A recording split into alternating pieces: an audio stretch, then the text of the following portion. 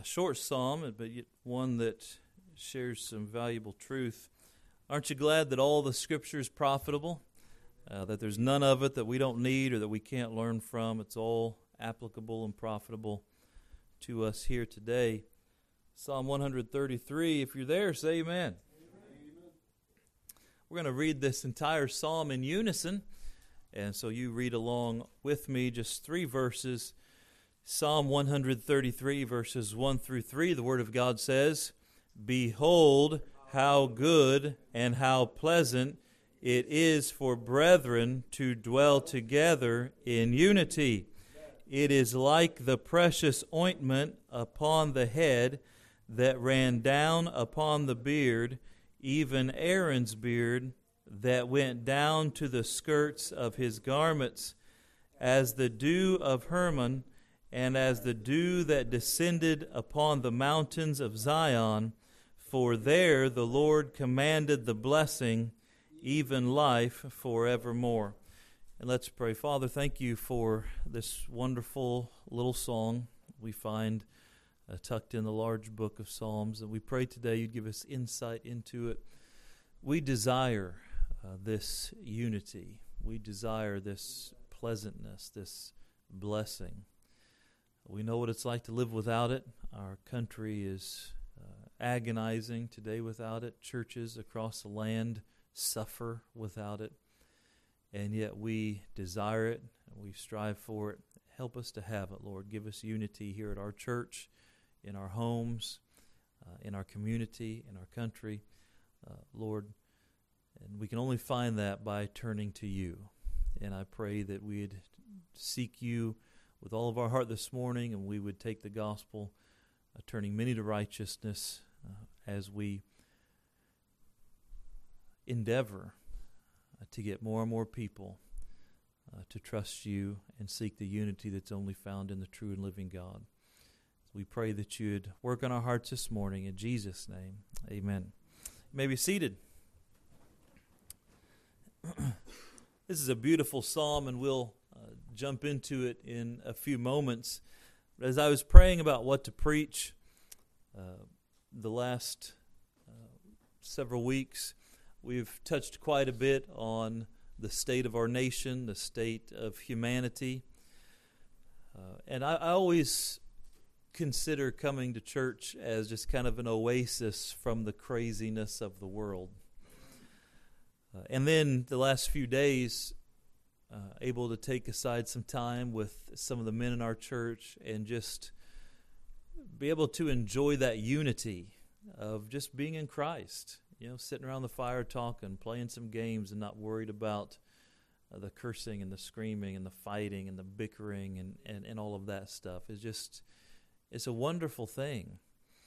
And I was a little bit unsettled still. Many things I could have preached, but even yesterday afternoon, just praying, and I sat by the lake for a little while, just meditating and praying, and the Lord brought my attention to this psalm, and so I believe this is what the Lord has for us this morning.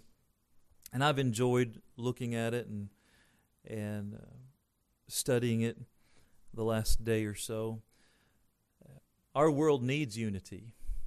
Never has our world been so divided. The polarization has increased among God's people as well. Some of God's people trying to stay faithful to the Word. Others of God's people trying new things and going different directions. And you see this separation, this polarization, this infighting, arguing, division, strife is everywhere. Politically, we see it in our nation. And it just when you think it reaches its climax, something else happens and it gets to be even more fevered pitch. This week I saw the Speaker of the House call the president basically an illegitimate president who should not be listened to, not worthy to even debate, and that his henchmen were trying to destroy America. Now you've got to understand, regardless of what political side of the aisle you're on, that would have been a scandal for most of America's history. Politicians didn't talk about each other that way. There was at least a sense of decorum. there was a sense of propriety. But all that is gone out the window. And even politics has being framed as a battle against good and evil, and in many ways it is, just not in the way is often promoted. We've seen churches suffer over the years. Churches that I'm aware of struggle because of inward strife and fighting.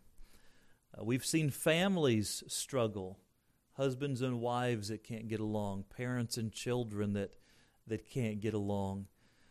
And it seems like this disunity, this strife, this division, this infection is spreading amongst the world.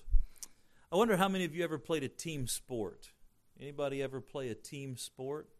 Most of you. I used to enjoy sports, and I played all of them that were offered at our school growing up. I know that might surprise some of you. You don't necessarily think this is an athletic body. I have strategically covered my athleticism in a layer of fat just to camouflage it.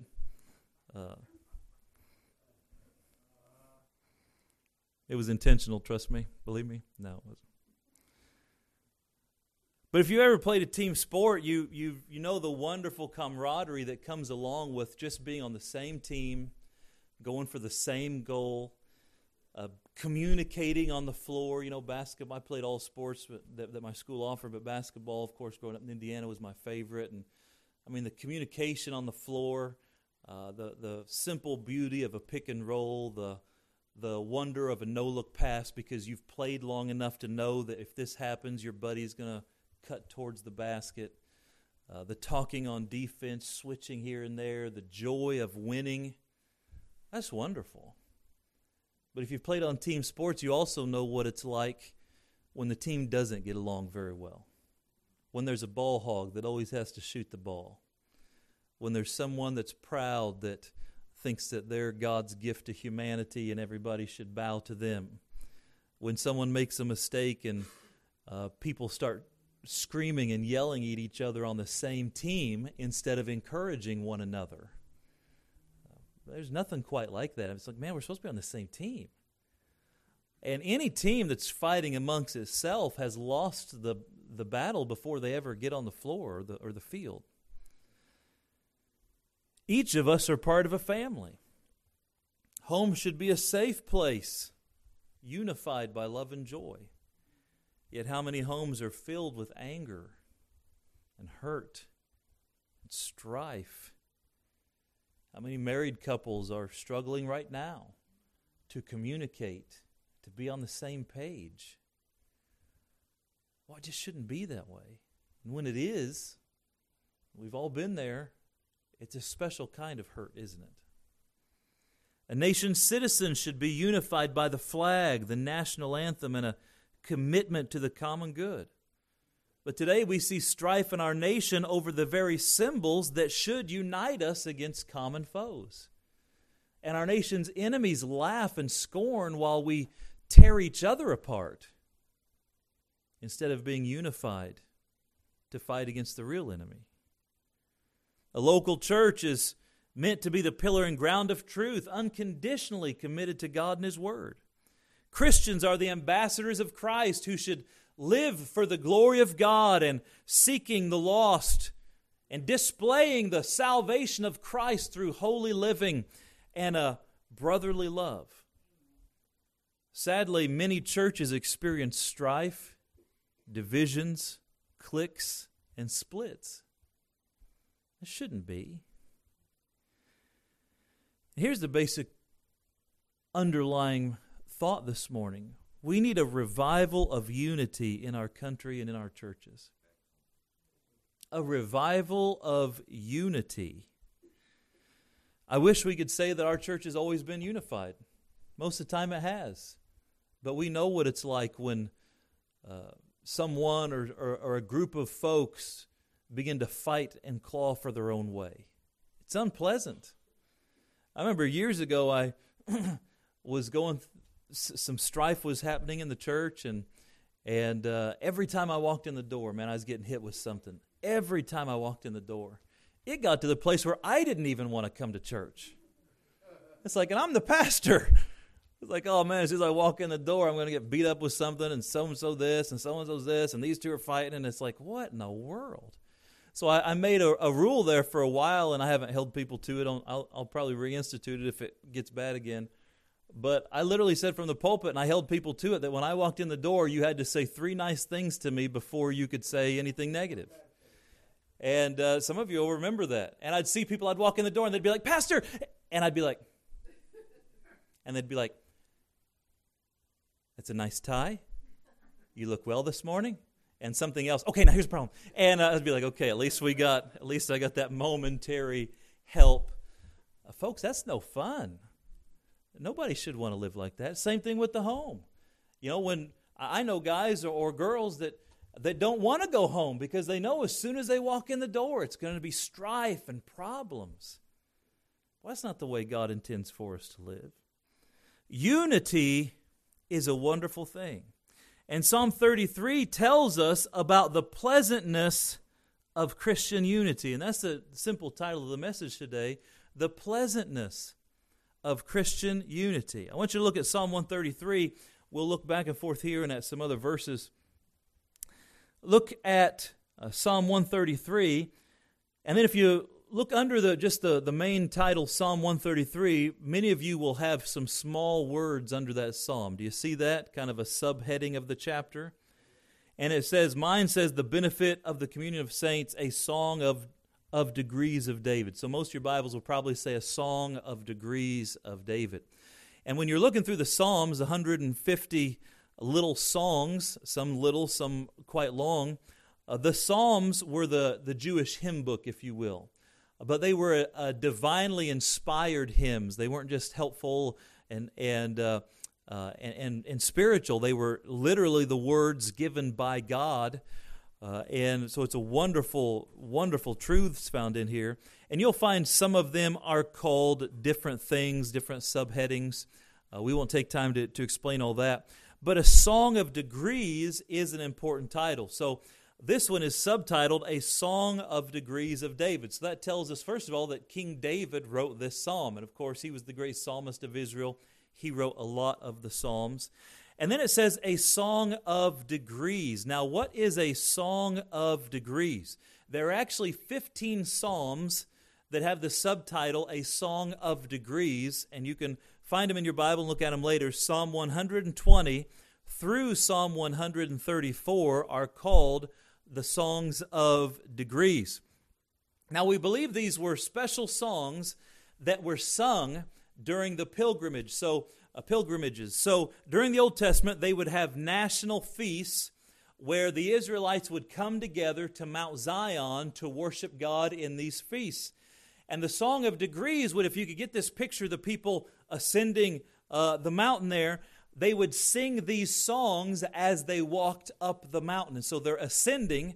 These are the degrees. They would sing one song, then they're a little bit higher. They would sing another song, they're a little bit higher. They'd sing another song, they're a little bit higher. Another song, a little bit higher.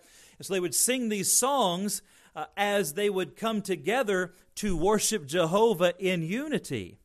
And these songs unified their hearts as they traveled. One thing I have enjoyed for many years over taking the teenagers different places is oftentimes when we're on a long trip, the teenagers will begin to sing Christian songs together. And I really enjoy that. And usually there's a couple young girls that will get the songs started and the singing going. And they'll sing different songs, like some we might sing in church, some we might sing on the bus route. And I'll just be driving along and sometimes singing, and sometimes it's just a beautiful thing to have everybody singing the same song as you're traveling. And what it does, the song unifies your heart. It gets you all thinking about the same thing. It gets you all paying attention to each other, and it unifies your voices, your heart, and your mind as you're singing the song together. And there's been many times when I'm driving a bus or driving a van with just tears running down my face, hearing young people sing to the glory of God. It's just a beautiful thing. I enjoy the song service during church. There's a reason why we sing songs together. First of all, God told us to. Secondly, it's good for us. Thirdly, because it honors Him. I mean, I could keep going with all the reasons, but if you're willing to stipulate that it's good for us to sing songs, then I'll move on. We all know it's good for us to sing songs. And so it gets all of our hearts thinking. It draws our attention to the God of heaven. It puts all of our minds, as we read the words and we sing the words, we all begin thinking about the same things and the goodness of God. It unifies our voices as we're all finding the same pitches and harmonies, singing at the same cadence. It's a wonderful thing. That's why I often encourage you that when it comes time for the song service, sing. Get out a hymnal. Look at the words. Sing through the song. I promise you, you'll get more out of church after singing than just sitting there waiting for the sermon to start. Every single time. I remember going to church as a young man, and I couldn't sing much. I didn't know how to sing. I could rap a little bit. Didn't know how to sing. And I remember sitting back there and hearing everybody else around me singing, and I thought, boy, so I began trying to sing and trying to find the notes, and I didn't know how to sing, but eventually over time, God just helped me figure it out. And I believe God will give you a voice if you want to sing and choose to sing. And hey, if you can't find those notes, just make a joyful noise. Amen? I think God pleases that. He is pleased in that. And so this was a psalm of degrees, a song of degrees. The song was written by David. We believe this psalm was probably written when he was made king over Israel. You've got to remember that before Israel anointed David as king, their king was a man named Saul. And Saul had a good start, but he had a rough finish. And those were turbulent years as Saul began to come unraveled during his reign. And he got filled with bitterness and pride against David. And he spent a good portion of time taking his armies hunting the favorite son of the nation, David. As David was running from place to place, Saul was just coming unglued. The Bible says David would actually play for him, and Saul had evil spirits on him. I mean, he just wasn't thinking straight. He just wasn't acting straight. Just up and then down and angry and sad and just coming unglued. Those were tumultuous days. Finally, Saul, killed by his enemies, the country after a period of time makes David their king. David reigned in Hebron for 7 years and then eventually was made king over the entire unified nation of Israel. And we believe that's when this psalm was written, when all the country finally came together. After decades of turmoil and strife, the nation came together. And it's in that setting we find this psalm, "Behold how good and how pleasant it is for brethren to dwell together in unity." Unity is like a balm for the soul when it comes from God. Now, what is unity? I'm using the word a lot. The Bible uses it. What does unity mean? It simply means the state of being one, a oneness. It means concord, agreement, uniformity, oneness of sentiment, affection, or behavior. It's getting together on the same page. And there's no more strife, no more frustration, no one vying for their way to be held, their thinking to be adopted. It's just unity. Now, there's only one way to get true Christian unity, and that is through God. The world tries to get unity by beating you into submission. They'll shame you for not believing what they believe. They'll yell, they'll scream, they'll manipulate, they'll call you names for not believing what they believe or agreeing with them. But that's not how Christians find unity. Anytime someone starts acting like that, that is ungodly. That's not how God gives us unity. The way Christians find unity is we all agree with God. You see, we have the benefit that God's always right. Amen? He's always right. And so if I agree with God, then I can be right. And if you agree with God, then we're both right. And we're both on the same page. See, Christian unity comes when one or more people agree with God. They stop fighting for their own way, their own thinking, and they agree with God, and now they're on the same page. They are in unity. Hold your place here, or mark your place, and look at Jeremiah chapter 32. And look at verses 38 and 39. And they shall be my people, and I will be their God. Verse 39, and I will give them one heart. Isn't that good? And one way, that they may fear me forever, for the good of them and for their children after them. See, true unity comes when God gives people one heart and one way. And how do we get that? Through fearing Him. The fear of the Lord is the beginning of wisdom. And when I say, God, you can have your way, you're right, I'm wrong, the more I agree with God, the more that I can be right and blessed. The more you agree with God and I'm agreeing with God, we're not fighting over who's right because He's right. Amen? He's right. And so now we're on the same page. And as long as we keep following Him, we can have one heart and one way. And then the Bible says that it was for the good of them. See, blessing comes from following God. Boy, I hope you've lived long enough to know that doing it your way is always going to lead you into the ditch. Every time. It might go good for a while. It might look good for a while, but eventually you'll end up in the ditch. And the longer you've been doing it your way, the worse the crash is going to be. But doing it God's way is the way to blessing. And notice that verse 29 says, for the good of them and of their children after them. Doing right and being committed to following God doesn't just bless me, it blesses those around me. Specifically here, our children. Parents, when you choose to follow God, your children will be blessed. They won't have to fight battles that you have to fight. And I say to the Christian young people growing up in our church all the time, you haven't had to fight some of the battles with sin and difficulty because your parents have made wise choices. And sometimes they appreciate that and they use that to move on to bigger and better things. And sometimes they just don't believe what God says about sin because their life hasn't been that bad.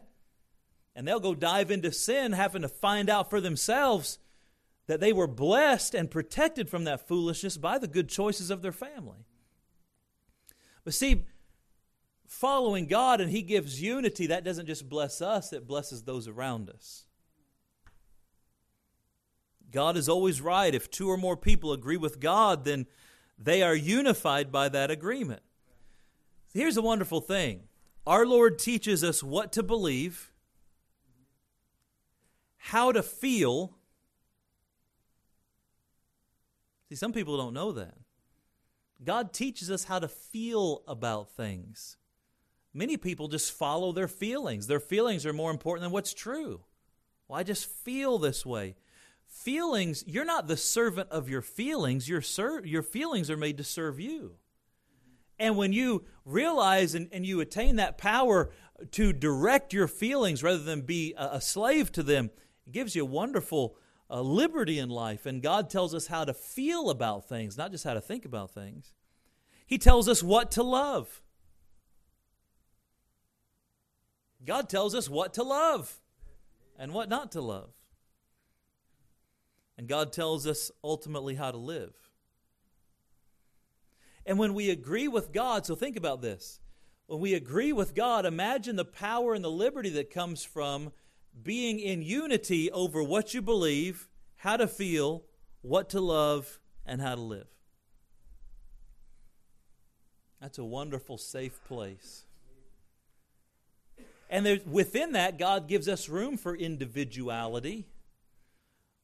But ultimately, we are safe within the protective confines of the will and word of God as we find unity in those things. John 17:21, Jesus prayed that His people would be unified as one. Listen to this verse. That all may be one, as Thou, Father, art in me, and I in Thee, that they also may be one in us, that the world may believe that Thou hast sent me. See, Jesus prayed that the disciples would be unified, that they would be as one, because God and the Father and the Son and the Spirit, they're all one. The Godhead is in complete harmony. There's nothing at odds between them. God wants His people to be unified. And let me just encourage you, irreparable harm is done to the name and cause of Christ when Christians don't get along. Irreparable harm. How many lost people have been turned off by prideful Christians who choose to fight one another instead of Satan?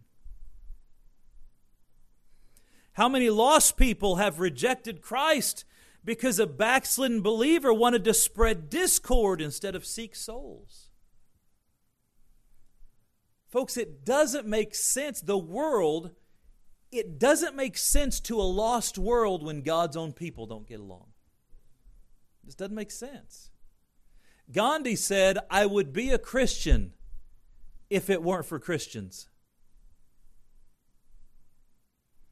And sometimes we are bad ambassadors of the divine truths God's given us. So it's incumbent upon us to seek to follow God. And as we all seek God individually, a unity is created as we get closer to God. Now it's important that we note here, all unity is not equal. We do not believe in a unity at all costs type of thinking. Unity at all costs is compromise. And as much as God wants us to get along, there are certain things that we can't give up. Not because, watch this is an important distinction, not because it's how Paul Chapman thinks, but it's because what God said. Fighting over our own preferences is unwise. Fighting over the truths of God is necessary. Look at Jude, the book of Jude, chapter 3, last book before the book of Revelation. Jude. Yes, Jude, verse 3. Thank you. Only one chapter in Jude.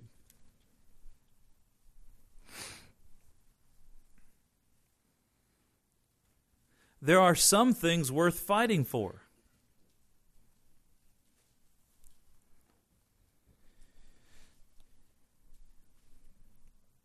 Look at Jude, verse 3. Beloved, when I gave all diligence to write unto you of the common salvation, it was needful for me to write unto you and exhort you that ye should earnestly contend for the faith, which was once delivered unto the saints. So here the Bible said earnestly contend or fight for the faith. Already false doctrine had begun to infect churches. And remember, Satan is a corrupter. He doesn't create anything. He corrupts what God created. So God gave us the one and only true gospel, a faith in the death, burial, and resurrection of Jesus Christ. So Satan comes along and says, well, we don't want people to get saved, so we need to corrupt that gospel. So you can believe in God, you just need to add works to salvation. You have to work your way. You have to be good enough to get saved. Or you can trust Jesus, but you have to be baptized in order to wash away your sin. Or you can get saved, but then you got to keep being good in order to stay saved. Or, maybe you can believe in God and religion's good, but just not this God. Why not this God over here? Or why not this religion over here? So Satan began to corrupt the one and only true gospel here called the common salvation. Salvation that applies to everyone. And Jude, under inspiration of the Holy Ghost, encouraged the Christians to contend earnestly for the faith. We can't sit by and allow people to corrupt the true gospel. We can't sit idle and just allow people to lie about God. In my Bible reading this morning, I was in Jeremiah, and over he's talking about the false prophets that were saying things that God never told them to say. And how many preachers are out there saying things that God didn't say, changing the gospel. We know in Matthew chapter 7, Jesus said there's coming a day when many will say, Lord, Lord, haven't I preached in your name? Haven't I done good works? And he'll say, depart, I never knew you.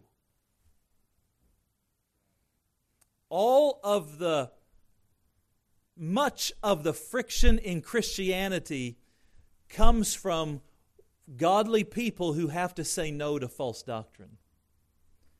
we cannot give in to people who are preaching lies just for the sake of unity. Does that make sense to you? Unity at all costs is compromise. The other percentage of disunity among Christianity is people arguing over what they think, and divisions and strifes and personalities and foolish things that don't matter. We have to make sure we don't get caught up in that, for sure. But there are some things worth fighting for. Unity is the goal, but every believer should strive for unity with his Christian and brothers and sisters according to the truth of God. So watch this. It's important you get this. The closer we all get to God together, the more unified we are. The further apart we get from God, or maybe one person's close and the other person's not, now we're not unified. I often teach this in marriage counseling. They're like, preacher, we just can't get along. It's not going to work. The number one reason why people get divorced today is irreconcilable differences. Think about that. We just can't get along. And neither one of us are budging. The way you fix that is both of you have to budge, but not giving the husband his way or the wife her way, giving God his way. Amen. And when both of you give God his way, then you can become unified. All right, so let me give you a couple thoughts here, and we'll go to the house. Number one, unity is expected. Unity is expected. Psalm 133 talks about brethren dwelling together in unity. Look at Ephesians chapter 3. All Christians are part of the family of God.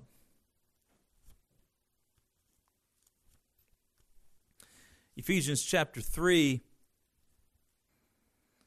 and look at verse 14. For this cause I bow my knees unto the Father of our Lord Jesus Christ, of whom the whole family in heaven and earth is named, that he would grant you according to the riches of his glory to be strengthened with might by his Spirit in the inner man. So here the Bible talks about Christ and the family of God in heaven and in earth. We're all part of the same family. Saints living on earth today, saved people on earth today, and those who've died and are in heaven today, we're all part of the same family under Christ. Furthermore, the Bible teaches us that we are brothers and sisters in Christ. 1 Corinthians 7 Verse 15, James chapter 2, verse 15 talks about brothers and sisters. These are allusions to we're all part of the same family. We have the same Father, and we're part of the same family. Now look at 1 Corinthians chapter 1. Unity is expected. God expects His children to get along.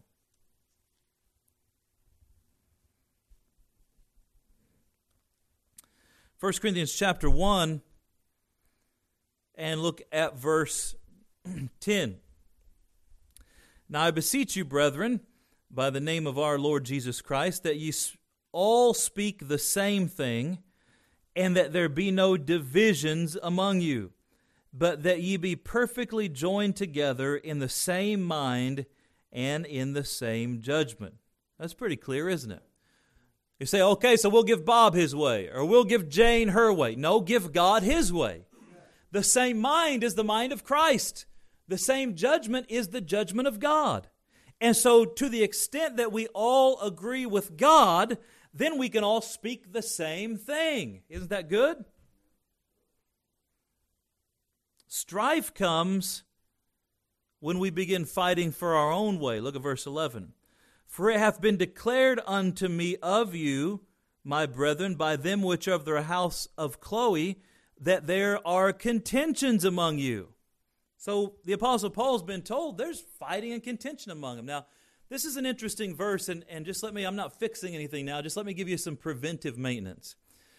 Oftentimes when there's a problem in the church or something needs to be dealt with, someone will come to me and say, I know this is going on, but I don't want you to tell them that I told you.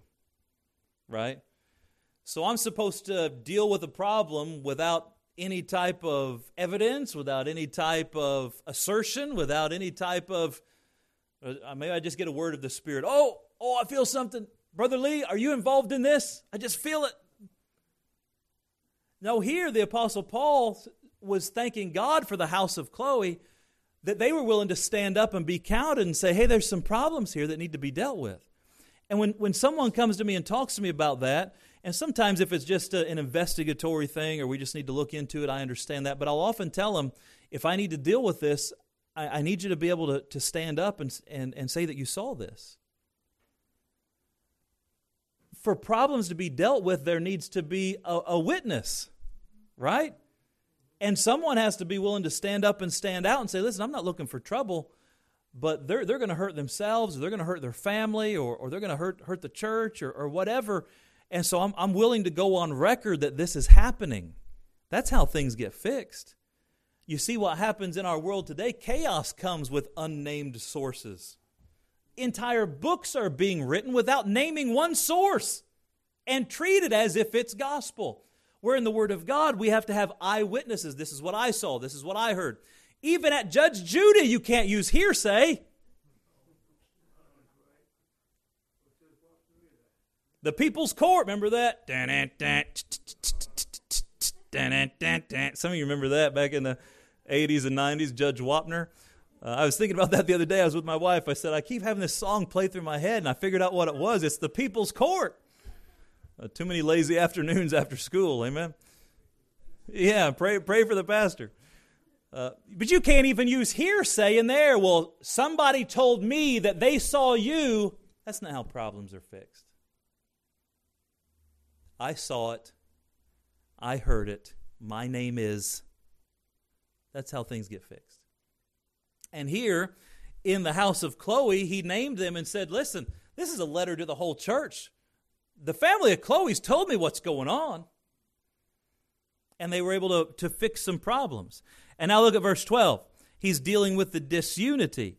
Now this I say, that every one of you saith, I am of Paul, and I am of Apollos, and I of Cephas. Those are different preachers, and I of Christ. So you had divisions over, I like this preacher best, and I like this preacher best, and I like his methods best, and I like his leadership best. But they're all supposed to be following Jesus. Then Paul asks in verse 13, is Christ divided?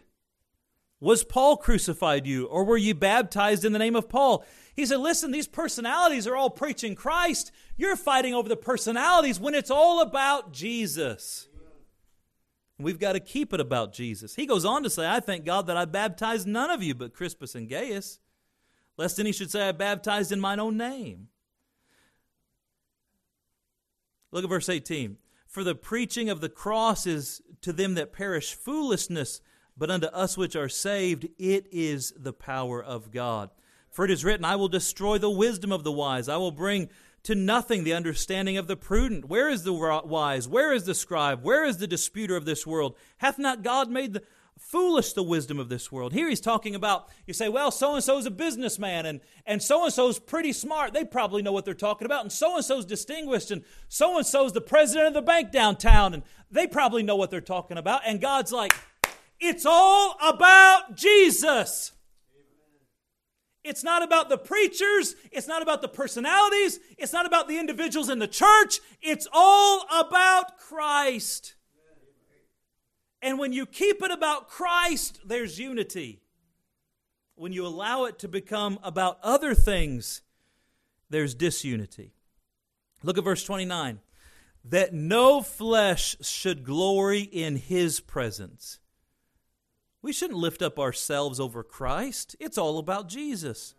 Verse 30, but of him are ye in Christ Jesus, who of God is made unto us wisdom and righteousness and sanctification and redemption, that according as it is written, he that glorieth, let him glory in the Lord. Don't glory in your opinions. Don't glory in your wisdom. Don't glory in your position. Don't glory in your experience. Glory in Jesus Christ. And we all bow the knee in the presence of Christ.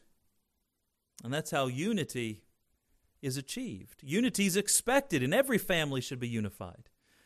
Every Christian family, every organization, every team, every church, every business, unity is expected. Nobody joins a team hoping to fight and argue all day. No, unity is expected. Jesus himself said a house divided against itself cannot stand, didn't he? And we have to be wise. We said number one, unity is expected. Look back at Psalm 133. Just let me give you these final things. Psalm 133, verse 1, behold how, what's the next word? Good. Behold how good. Number two, unity is good.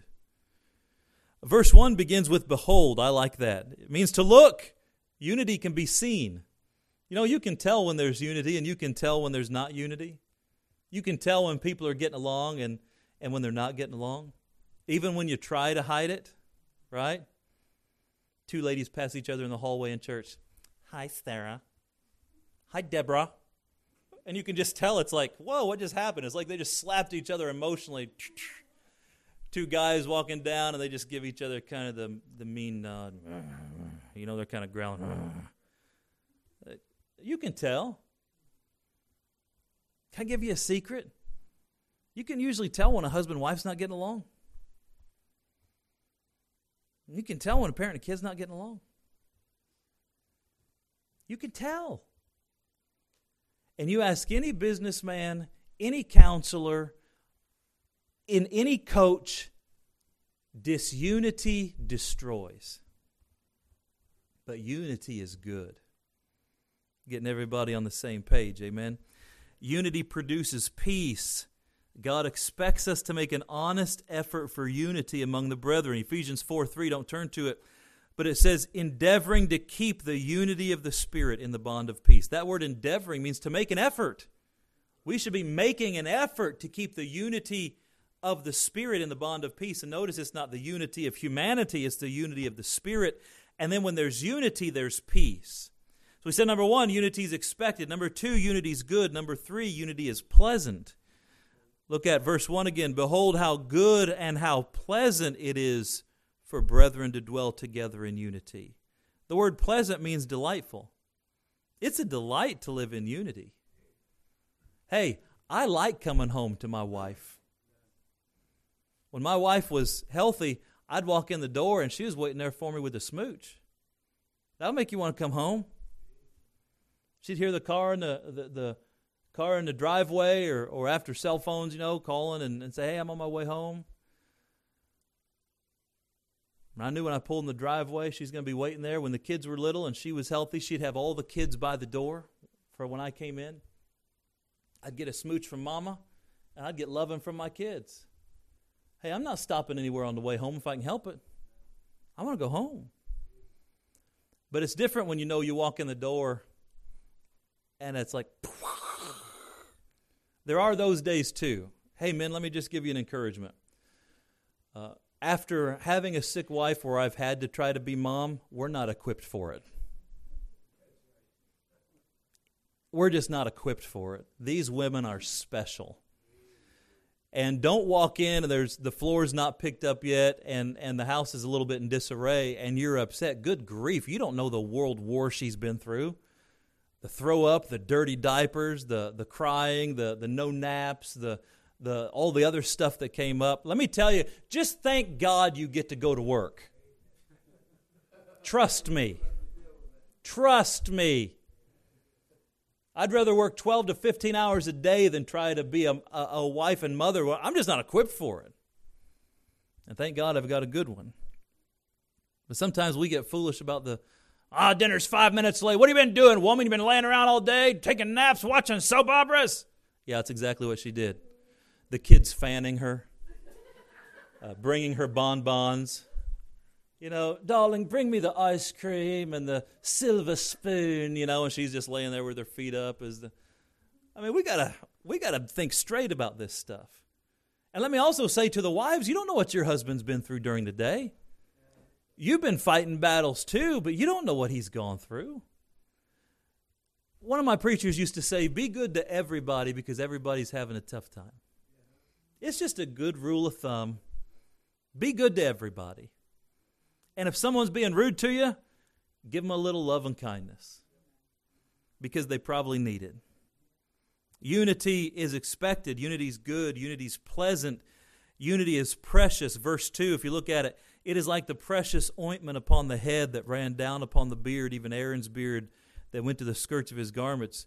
This is an allusion back to the anointing of the priest. And when God anointed the priesthood through Aaron, they made up a very special oil. It had a base of olive oil, and it had many expensive and precious ingredients: myrrh, cinnamon, sweet calamus, and cassia. And it was all mixed in there together. It had a beautiful fragrance, and it was only allowed to be, this special mixture was only allowed to be used on the priests. And when they anointed Aaron and when they anointed a priest, they poured it over Aaron, and it just began to run down and onto his beard and onto his clothes. And right here he had the breastplate on with the 12 tribes of Israel, and that oil ran down on the breastplate and ran down, and the Bible says all the way down to the skirts of his garments. And we won't take time to develop that, but just take notice that this oil smelled good.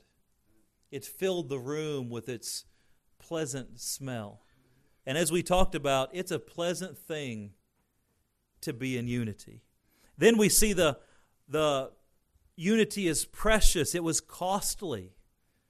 It's going to cost you something to be unified. It's going to cost you your pride. It's going to cost you your preferences. You're not always going to get your way. And that's okay. Because as long as God's getting His way, it eventually works out better for you anyway. And then you see that unity, that oil that symbolized the Holy Spirit and unity, it spread. It began to flow. And you know, whenever people see what unity looks like, they want some of it too. And it spreads. Let me say lastly, unity is a blessing. Look at verse 5, Psalm 133, verse 3. As the dew of Hermon and as the dew that descended upon the mountains of Zion, for there the Lord commanded the blessing, even life forevermore. The greatest blessing is eternal life. Amen?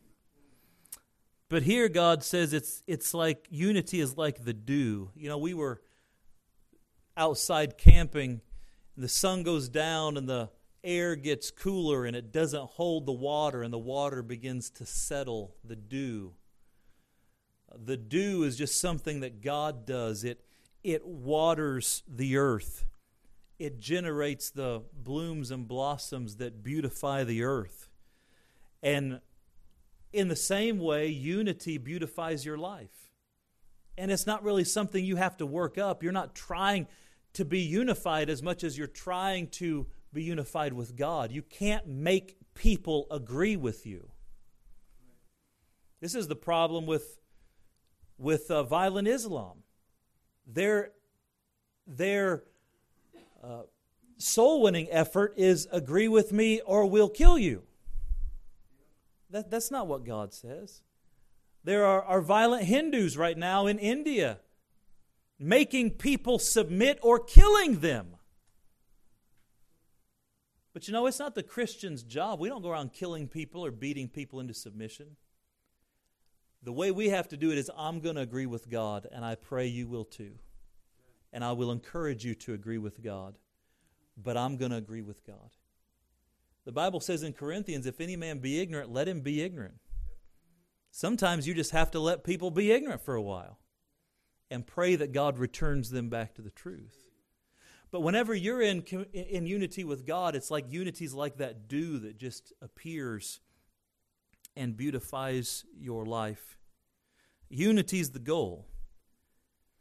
We should strive for unity with our Christian brothers and sisters, but genuine unity. I can't agree with the devil for unity. I can't compromise with evil for unity, because that's false unity, and all it does is bring frustration and harm. But I can lovingly speak the truth. I can kindly hold my ground, and I can encourage people to agree with God, and I can pray.